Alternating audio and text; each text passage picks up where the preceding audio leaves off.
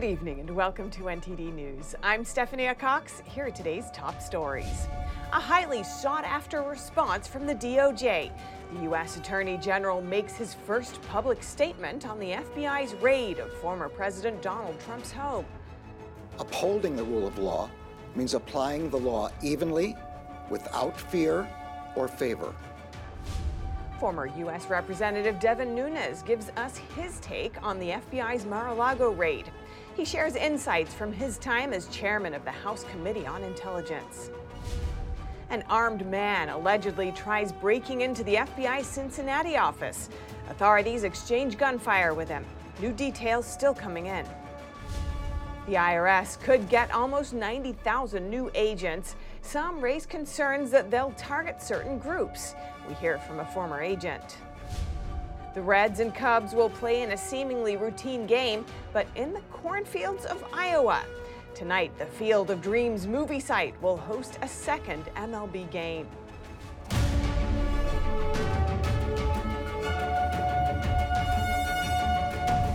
Attorney General Merrick Garland delivered a public statement for the first time since the FBI raided former President Donald Trump's home. Many were hoping he would explain the reason for the raid. NTD's Jason Perry is near Mar-a-Lago with more details. Jason. Hi. Hello, Steph. I'm here right outside of Trump's Mar-a-Lago residence. Many people have been wondering what the Department of Justice was going to say about the FBI raid of this residence here. U.S. Attorney General Merrick Garland started off by saying that since he became Attorney General, the Department of Justice was going to speak through its court filings and its work. Garland also added that he personally approved a decision to seek a warrant in the matter. He added that copies of the warrant and the FBI property receipt were provided on the day of the search to Trump's counsel, who was on site during the search. Here's that clip now. Federal law, long-standing department rules, and our ethical obligations prevent me from providing further details as to the basis of the search at this time. There are, however, certain points I want you to know. First, I personally approved the decision to seek a search warrant in this matter. Second, the department does not take such a decision lightly. Where possible, it is standard practice to seek less intrusive means as an alternative to a search and to narrowly scope any search that is undertaken. Third, let me address recent unfounded attacks on the professionalism of the FBI and Justice Department agents and prosecutors. I will not stand by silently when their integrity is unfairly attacked. The men and women of the FBI and the Justice Department are dedicated, patriotic public servants. Thank you. Garland said that earlier today, the Department of Justice filed a motion to unseal or make public the property receipt and search warrant relating to the raid of Trump's residence. That's all we have for now. Back to you, Steph. Thanks, Jason. And we'll keep you updated on the latest developments of that story. And as the world waits to see what, if anything, the FBI found in its raid of Trump's home, heated debate about the legality and morality of the search continues. Earlier today, I spoke with former U.S. Representative and former chairman of the House Permanent Select Committee on Intelligence, Devin Nunes, for his perspective. Devin Nunes, welcome and thank you for joining us. Stephanie, great to be with you. Now, Trump says the FBI didn't let his lawyers or other staff near the raid, and his son says that the agency tried to have the security cameras turned off during the search. What do you make of that? Look, all of this is very, very cloudy, very, very murky, and obviously wrong.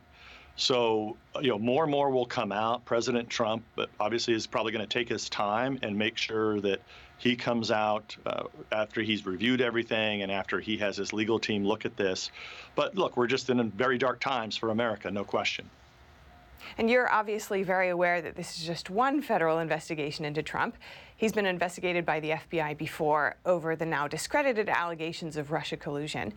Do you suspect that these agencies like the DOJ and the FBI are targeting him simply for political reasons? Well, look, we know for sure back in 2016, he was definitely targeted by the Obama-Biden administration, working with the Clinton campaign and working with dirty cops at Department of Justice and the FBI. I mean, that much we know. And a lot of the same cast of characters. It's a very good question, because a lot of the same people who were quote unquote Russia hoaxers, right? These were people that were out looking for nude pictures of Trump, P-tapes, talking to all the fake news. These people have now been promoted into the Biden administration. So the whole idea that Biden doesn't know anything is preposterous. It's just not true. They know it. They're definitely targeting President Trump because they don't want to run for president again. It's that simple. Now, during your time in Congress, you were the Republican chairman of the House Permanent Select Committee on Intelligence. You were outspoken very early on about the FBI's investigation of Trump's campaign. Do you see any parallels here with the FBI's raid of Mar-a-Lago? Yeah, look, nothing stopped. This investigation from probably late 2015 to early 2016, it's just been ongoing. Between the Democrats and their propaganda machine and the media, they have normalized this type of bad behavior that is perforated all the way through, not just the executive branch, kind of the permanent class, the Department of Justice, all the different intelligence agencies. That's all happened. That's done. What is new, what's happened, I think, probably here in the last couple of years, has been now it's actually moved up into the judicial branch of government. And so, look, we just saw a few weeks ago, a month ago, you had now Supreme Court justices were targeted. We had leaks of information from the Supreme Court, first time in history. Now you have a raid on President Trump's house, the first time that's ever happened to any president in history for what appears to be complete nonsense. I mean, it's crazy if you look at the big picture of this. Mar-a-Lago is guarded by the Secret Service. For sure, what we know from reports is that the FBI and the Department of Justice have been working with President Trump and his people and the Secret Service to make sure that if there was anything there that was classified, it was behind a locked door. And you've got the Secret Service, protecting it. I mean, my gosh, it's ridiculous. They're there 24/7. So this whole situation here is wrong, and we're in a very dark chapter of American history that I didn't really think after the last few weeks that it could get any darker. But after what happened this week with the raid on President Trump, it's gotten a lot darker. So do you think this raid is a continuation of what you've called the Russia hoax? Yeah, it's just all the same. It's just all one and the same. It's people that are after power trying to destroy their political enemies. That's all this is about, which is what happens in third world countries where one party works to destroy the other party. And it's been nonstop for 5 years against President Trump because, look, he was a disruptor. He was not somebody from politics. He had never worked in Washington. And he came in and said, look, we're going to do things differently. And he shocked the kind of ruling class in this country. And they've never forgave him. They never let him be president. I mean, imagine this. He was under investigation by his own government for absolutely nothing that the other political party had created out of whole cloth. And so this is just more of that. They look for any little thing, so clearly, what happened here with any type of documents that were brought over from the White House. I mean, you can imagine you're after 4 years being in the White House, you have all these people from the government come in, they box everything up, they move it over. And furthermore, you have a lot of the documents that were supposed to be declassified that President Trump did declassify. The ruling class at DOJ and the FBI supposedly says that those documents are not classified. And so I don't know if those are part of the documents that were at Mar-a-Lago, but I can tell you that I saw a lot of those documents that I wanted out to the American people when I was the head of the Intelligence Committee for the Republicans, and those documents are still not out. And by the way, they're not in the archives. So, and this is information that involves the whole Russia hoax, the dirty cops, the Clintons, Obama, Biden, all of them, they're hiding these documents. Like I said, I want to be clear. I don't know that those are the same documents that were at Mar-a-Lago, but I do know those documents were declassified by President Trump, and they can't be found. Nobody's seen them.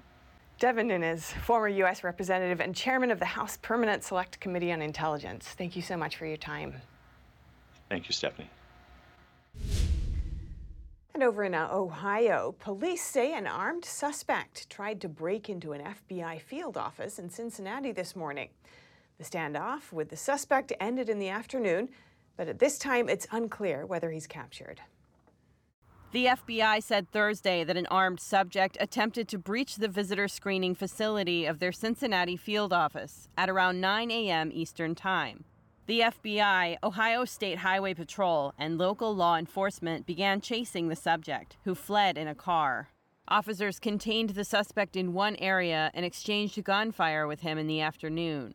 According to the Clinton County Emergency Management Agency, the suspect was wearing a gray shirt and body armor. Several highways in the area were closed during the chase, but Interstate 71 reopened later during the day. No police were injured, and it's unclear at this point what the suspect's motive was.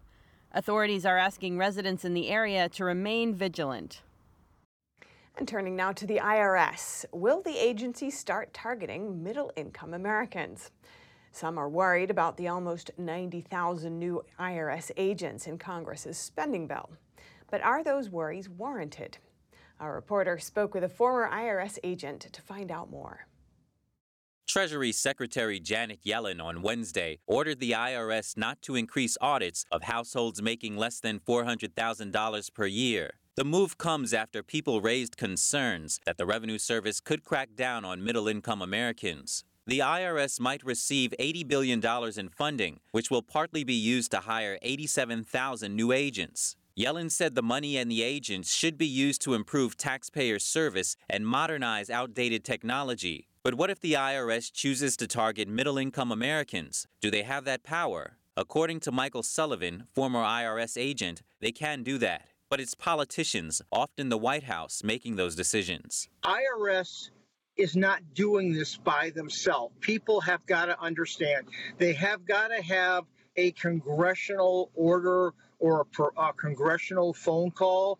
A few years ago, the IRS was accused of targeting groups with conservative-sounding names. The Revenue Service later issued an apology, saying it was wrong to focus on groups based on their names. Could that happen again? Sullivan says politicians from both parties sometimes use the IRS to crack down on certain groups. And if the Revenue Service gets an order from above, it has to follow it, or else people will lose their jobs. They can target farmers if they want.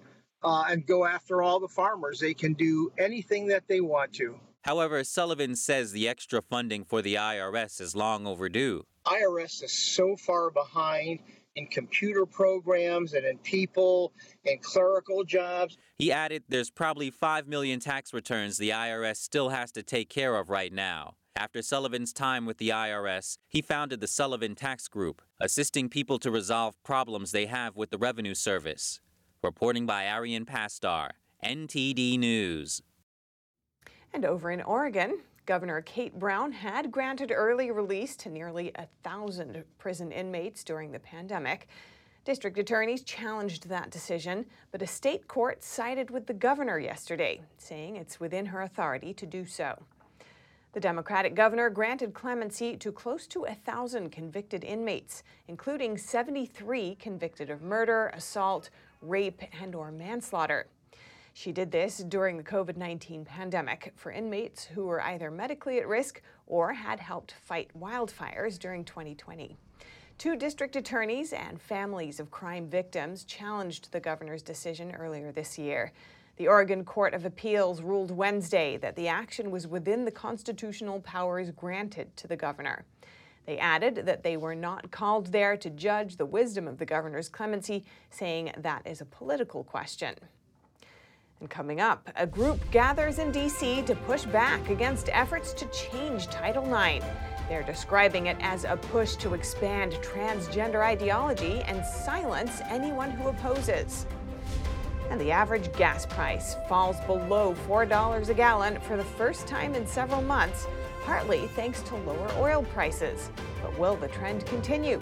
Find out more in just a moment here on NTD News.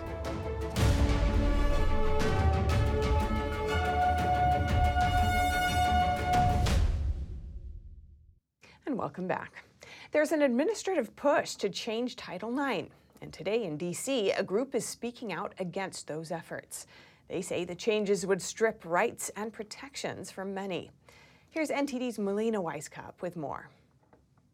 I'm here right outside of the Department of Education building in Washington, D.C., where a group of policy directors, attorneys, and more are pushing back against the Biden administration's efforts to reshape the way Title IX is interpreted. These people tell me that Title IX is being distorted in a way that infringes on the rights of individuals on many levels, including due process, free speech, and even the mental and spiritual health of each individual.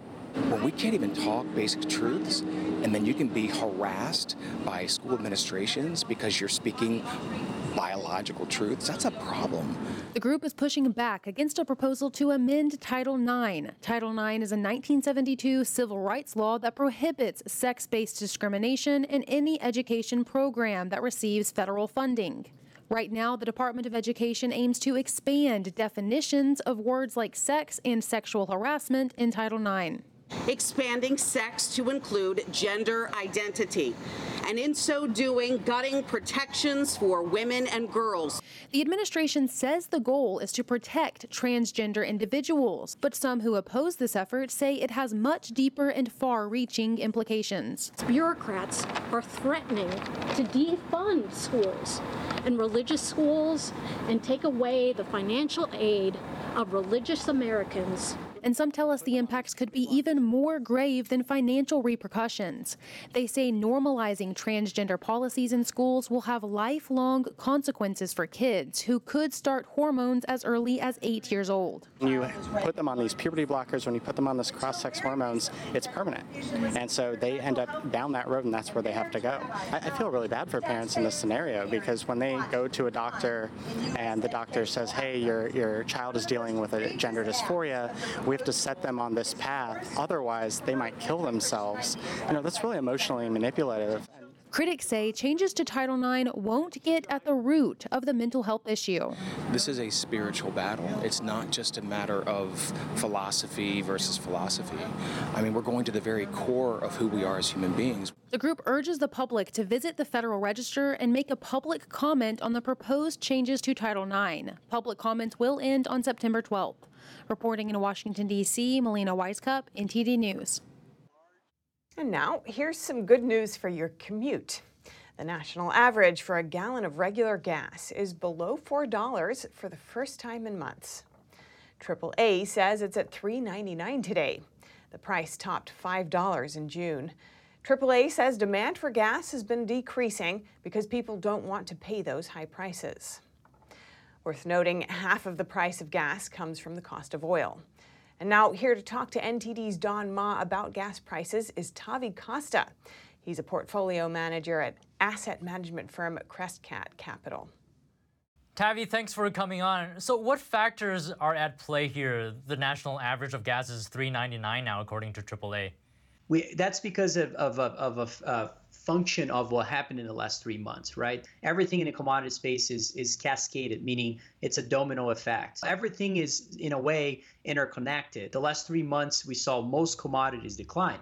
We had copper prices declining. We had most of energy commodities decline. So right now, gasoline prices have actually come down significantly, but we should be thinking about the future. The future is the natural gas prices are on the upside right now, probably going to make new highs or very close to it.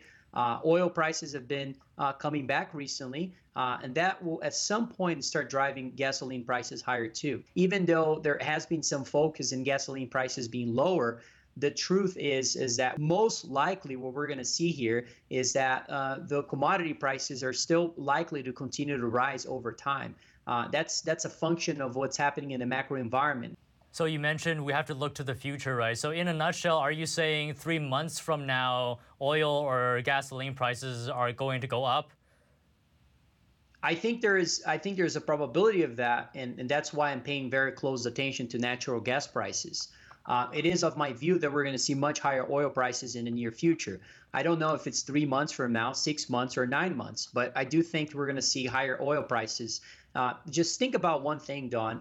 Look at the overall pressure in the oil markets right now, with the government selling close to 30 million barrels a month in order to drive oil prices lower. And it was still seeing a pretty high oil price today.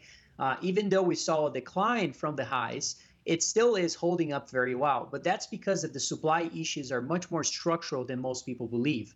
And so pay attention to what's happening with natural gas, because that's going to be a very important telling here, a very important signal of what's ahead for commodity prices. If that starts really breaking out, it's a matter of time to see other things beginning to move to the upside as well. Remember, in 2021, right at the early stages of that, one of the first commodities to start moving, which one was it? Was lumber prices, and then natural gas prices began to rise. So you gotta really focus in those movements in markets right now, because that can change the whole narrative. I see. Now, you mentioned a number of points. Just one last question. What's your biggest concern for the oil market right now? I think there's some concerns regarding some changes in geopolitics that I've been thinking a lot about. For instance, I think what could drive, my big question is what could drive commodity prices lower? What could drive oil prices lower as well? I pay very close attention to the CapEx trend, which takes a very long time to reverse. I also pay very close attention to production numbers, which are not showing that we're going to see any real pressure from the supply side anytime soon. I pay very close attention to geopolitics, even though geopolitics remain very bad in terms of the situation with Russia and Ukraine, the situation between U.S. and China. It has somewhat improved from the beginning of March. And so I think that had an impact on commodities, but the situation overall has not changed. We're entering a deglobalized world, in my opinion. If I'm wrong on that, then I think commodity prices won't be going higher. The inflation story may, will probably not disappear. It may decelerate over time, like we saw in the 70s. We had waves of inflation during that time, and we saw most of the first wave, but that doesn't mean inflation is gone. It's probably going to remain a narrative, and that should also be fueling the prices of things like oil and energy commodities and other commodities in general. I see. All right. Thanks for your insight, Tavi Costa, Portfolio Manager, Crescat Capital. Appreciate it. My pleasure. And inflation is also hitting food prices in Chicago. They're struggling to keep up with demand amid rising costs and a drop in donations. That means less food or less variety for families who depend on these food pantries. Here's the story. Demand for Chicago's food pantries is still above pre-pandemic levels, but with inflation at a 40-year high, donations are decreasing, and there's less food to go around. Steve Wiley, manager of Pilsen Food Pantry, says demand has more than doubled. For the past 2 years, we've seen a steady growth. Pre-pandemic, roughly about 2 years ago, our numbers were around 180 families came to visit a week. We're currently looking at around 380 families per week. Wiley says they're not getting enough essential food items to service their clients. There are days when we have to ration some things.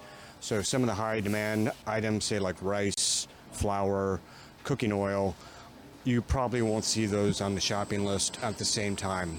So we have to spread it out over the course of the week until we get the next delivery. When we meet our capacity, which depending on our inventory might be 70, 80 families, we have to close the doors.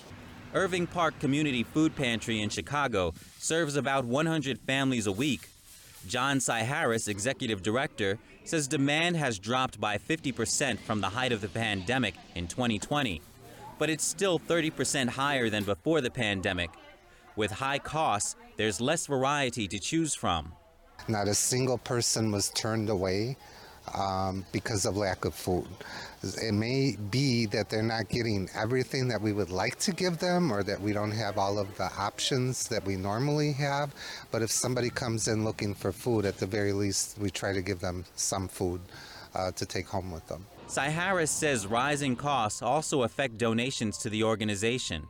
Donations are coming in at a slower pace than they were in the past, and at a lesser pace. So people that maybe donated $500 every so often, they may now be donating $200. Both food pantries get most of their food supplies from the Greater Chicago Food Depository, a food bank in Chicago. Its spokesperson told NTD the organization is able to keep up with its demand, but has spent 55% more on food in fiscal year 2022 versus 2021, and it's spending more than triple compared to 2020. Reporting by Angela Moy, NTD News, Chicago. And volunteers have started filling up nearly 8,000 backpacks with scissors, pencils, and other school essentials. Those items will help prepare New York City public school students for the upcoming school year. NTD's Andrew Thomas has the details. About 160 of them will be working for the next 2 days at the Salvation Army's Harlem Community Center. They started on Wednesday. So we're packing a variety of really important and basic school supplies. You can see here we have crayons, we have markers of different types. Of course, in this classroom you'll need things like rulers and notebooks and folders. We're taking all of these supplies and putting them together in these awesome backpacks. T.K. Lee came with a team of co-workers from PricewaterhouseCoopers to help. I think it's important to come together in this time of trial and a challenging time for everyone, and to show everyone that they're not alone, and we can show them love and this humanity, and then this world still it's a good place to live. Nonprofit New York Cares teamed up with the Salvation Army Greater New York Division for the initiative. The backpacks will be delivered to 30 schools and community partners in need across Manhattan, Brooklyn, Queens, and the Bronx. Yes, this is actually very helpful for parents who, this is one less thing they have to worry about, because they have to buy school clothes and, snacks and things like that. So this lightens their hearts, lightens their minds, and this is really helpful for them. The National Retail Federation estimates that parents will spend over $800 on average for clothes, shoes, school supplies, and electronics. One of the things that is top of mind for consumers when they're shopping for back to school or college this season is inflation and higher prices. This is also New York Cares' third annual Stand with Students campaign, a donation-supported initiative that includes academic tutoring, school revitalization projects, and book distributions in neighborhoods such as Central Queens, East Brooklyn, and the South Bronx. Andrew Thomas, NTD News. And if you have any news tips or feedback for the show, you can email us at eveningnews@ntd.com. And coming up, Hollywood will be getting more police patrolling the city. That's after a year-on-year increase in crime, according to one councilman's office. And the Reds and Cubs are scheduled to play tonight, but it's no ordinary game. The teams will compete in the cornfields of Iowa, an homage to a classic baseball film. NTD's Dave Martin has the details of tonight's Field of Dreams game.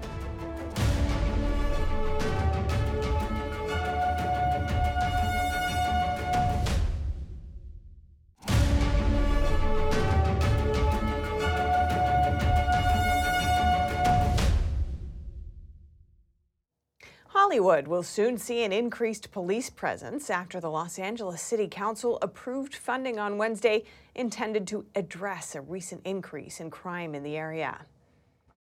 The Los Angeles City Council approved $216,000 in funding for more police patrols in Hollywood. That's to address a rise in crime. Mayor Pro Tem Mitch O'Farrell introduced the motion. He said last week, quote, "If you plan to come to Hollywood to commit crimes, you are not welcome." O'Farrell added that Hollywood may be one of the most diverse cities in LA, but on Wednesday, one public commenter accused the bill of targeting black people.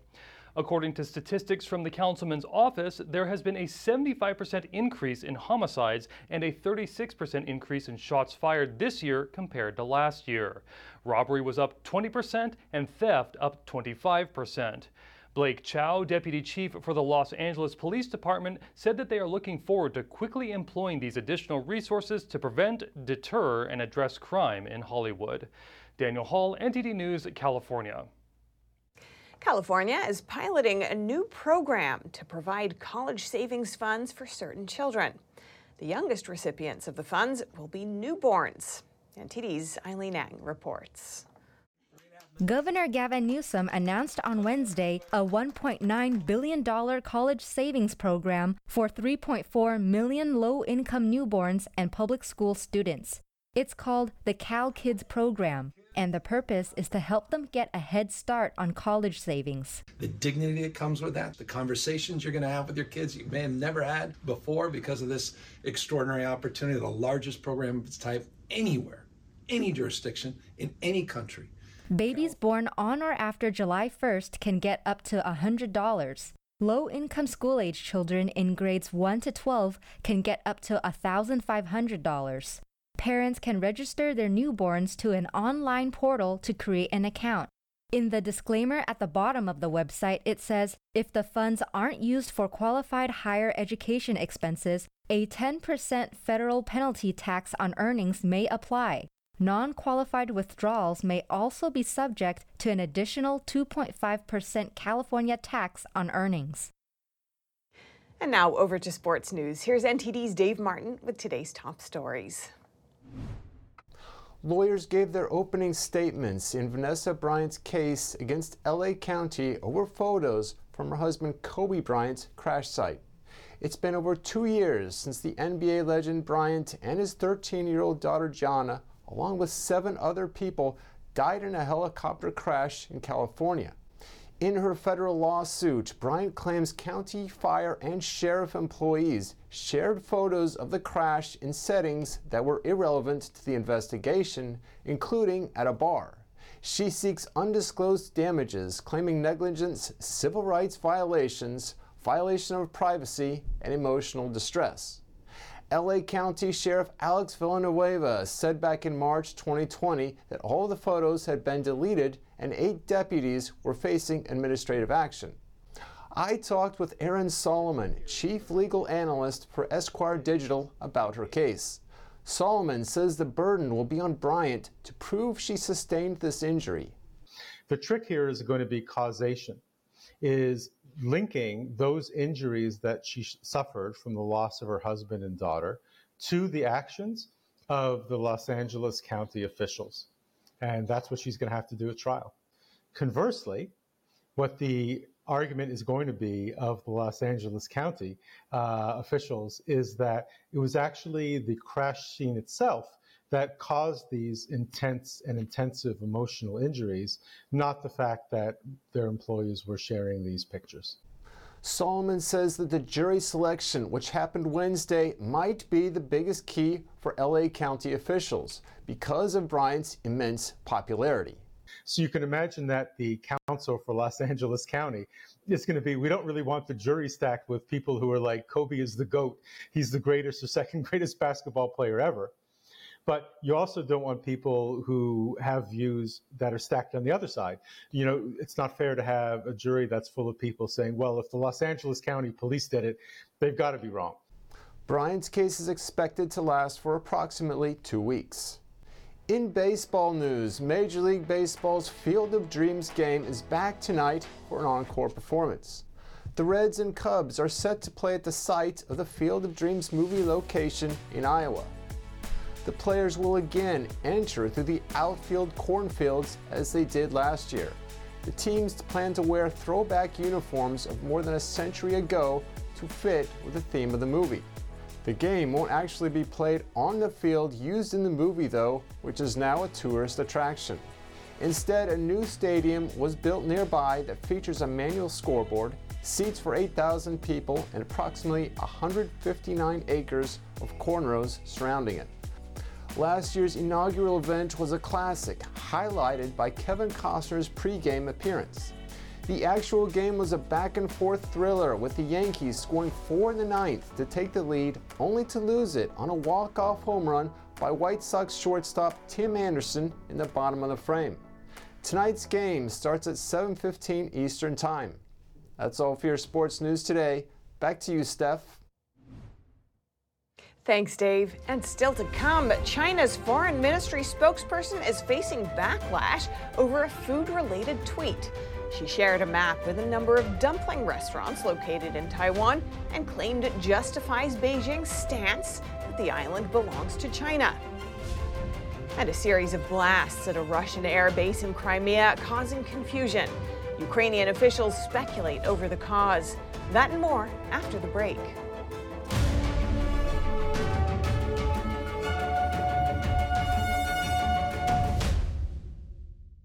What does a lineup of restaurants in Taiwan have to do with geopolitical tensions in China?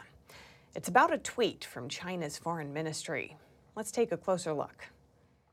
Hua Chunying is a spokesperson and the assistant of China's Minister of Foreign Affairs. A recent Twitter post she shared is taking fire, and it has to do with tensions between Taiwan and Beijing. So here's the message. Baidu Maps, considered the Chinese version of Google Maps, showed that there are 38 Shandong dumpling restaurants and 67 Shanxi noodle restaurants in Taipei. That's Taiwan's capital city. Worth noting, China's Shandong and Shanxi provinces are famous for their dumplings and noodles. The tweet goes on to say, "Palates don't cheat. Taiwan has always been a part of China. The long-lost child will eventually return home." Hua posted the tweet at a sensitive timing. That's amid the tension surrounding the Taiwan Strait, when Beijing is angered by U.S. House Speaker Nancy Pelosi's visit to Taiwan. Her tweet sparked a flurry of mocking comments, with a long list of users using the post's own logic against it. Former U.S. State Department spokesperson Morgan Ortagus also joined in. She quoted Hua's tweet and wrote her own version. Her take reads, "There are over 8,500 KFC restaurants in China. Palates don't cheat. China has always been a part of Kentucky. The long-lost child will eventually return home." But that's not all. Bonnie Glasser is the director of the Asia program at the German Marshall Fund, a U.S. think tank. She replied to Hua's tweet as well. She wrote that the post shows how desperate Beijing is to identify something that Taiwan and China have in common, adding that economic interdependence hasn't promoted political integration and cuisine won't either. Now to the Russia-Ukraine conflict and a series of explosions at a Russian air base in Crimea. Kyiv denies any responsibility as Ukrainians speculate on the cause. After deadly explosions rocked a Russian airbase in the annexed Crimean Peninsula on Tuesday and questions over who or what caused the incident, Ukraine denied responsibility for the event deep inside Russian-occupied territory. Witnesses said they heard at least 12 blasts. Video obtained by Reuters showed a plume of smoke jetting into the sky. Crimea's health department, along with the Russian governor of Crimea, said at least one civilian had been killed and multiple others injured. But the cause of the blasts are still unclear. Russia's defense ministry brushed off the idea there had been an attack and claimed the blasts came from detonations of stored ammunition. A senior Ukrainian official suggested it was the work of partisan saboteurs, while another suggested Russian incompetence as a possible cause. Crimea is a holiday destination for many Russians. Moscow annexed the peninsula from Ukraine in 2014 as one of the launch pads for its invasion. Zelensky did not directly mention the blasts in his daily video address, but he said it was right that people were focusing on Crimea. And in the UK, a British man has been accused of being a member of an Islamic State terror cell known as the Beatles because of their British accents. The terrorist group is alleged to have detained and murdered Western hostages in Syria. NTD's Jane Werrell has more for us. Owain Davis, a British man, was arrested in the UK on terror charges. Before being radicalised, he sold drugs and carried a gun, and he grew up in the West London borough of Hammersmith. He's accused of being part of a terror group called the Beatles, and they were given this name because of their British accents. Davis actually changed his name to Hamza when he converted to Islam. Notorious for their murders that were posted on the internet, the gang is accused of torturing and beheading Western hostages. It was led by Mohammed Anwazi, who became known as Jihadi John. Now, Davis was arrested in Luton after being deported by Turkey to England, and he served a 7.5-year sentence in Turkey for being part of that gang, and that's an allegation that he denies. And the Crown Prosecution Service has asked people not to post information online that would prejudice the case, as this is an ongoing trial in the UK. Jane Werrell, NTD News, London. Coming up, San Francisco is taking a natural approach to slowing down a pigeon infestation on local public transit. We'll hear from the airborne security detail on how it works. And we time travel to the late 19th century Wild West for a shooting contest in Washington State. To kick off the event, participants even dressed up as cowboys. Find out more in just a minute here on NTD News.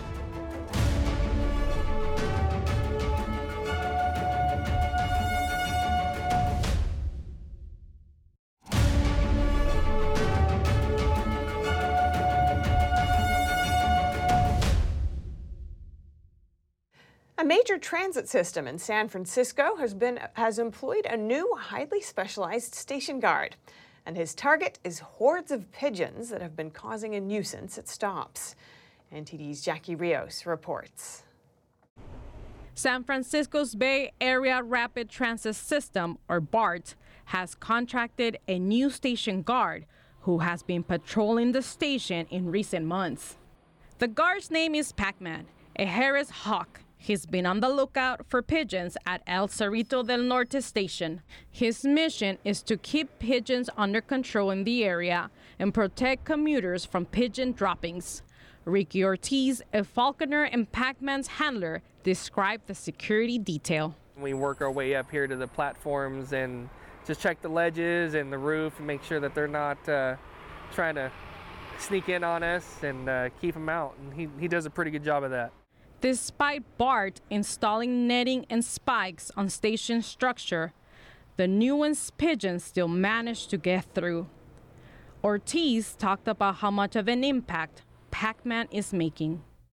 Just after the first week or so, we noticed a huge difference. Probably less than half of the pigeons were here after the first week of us flying, establishing the territory.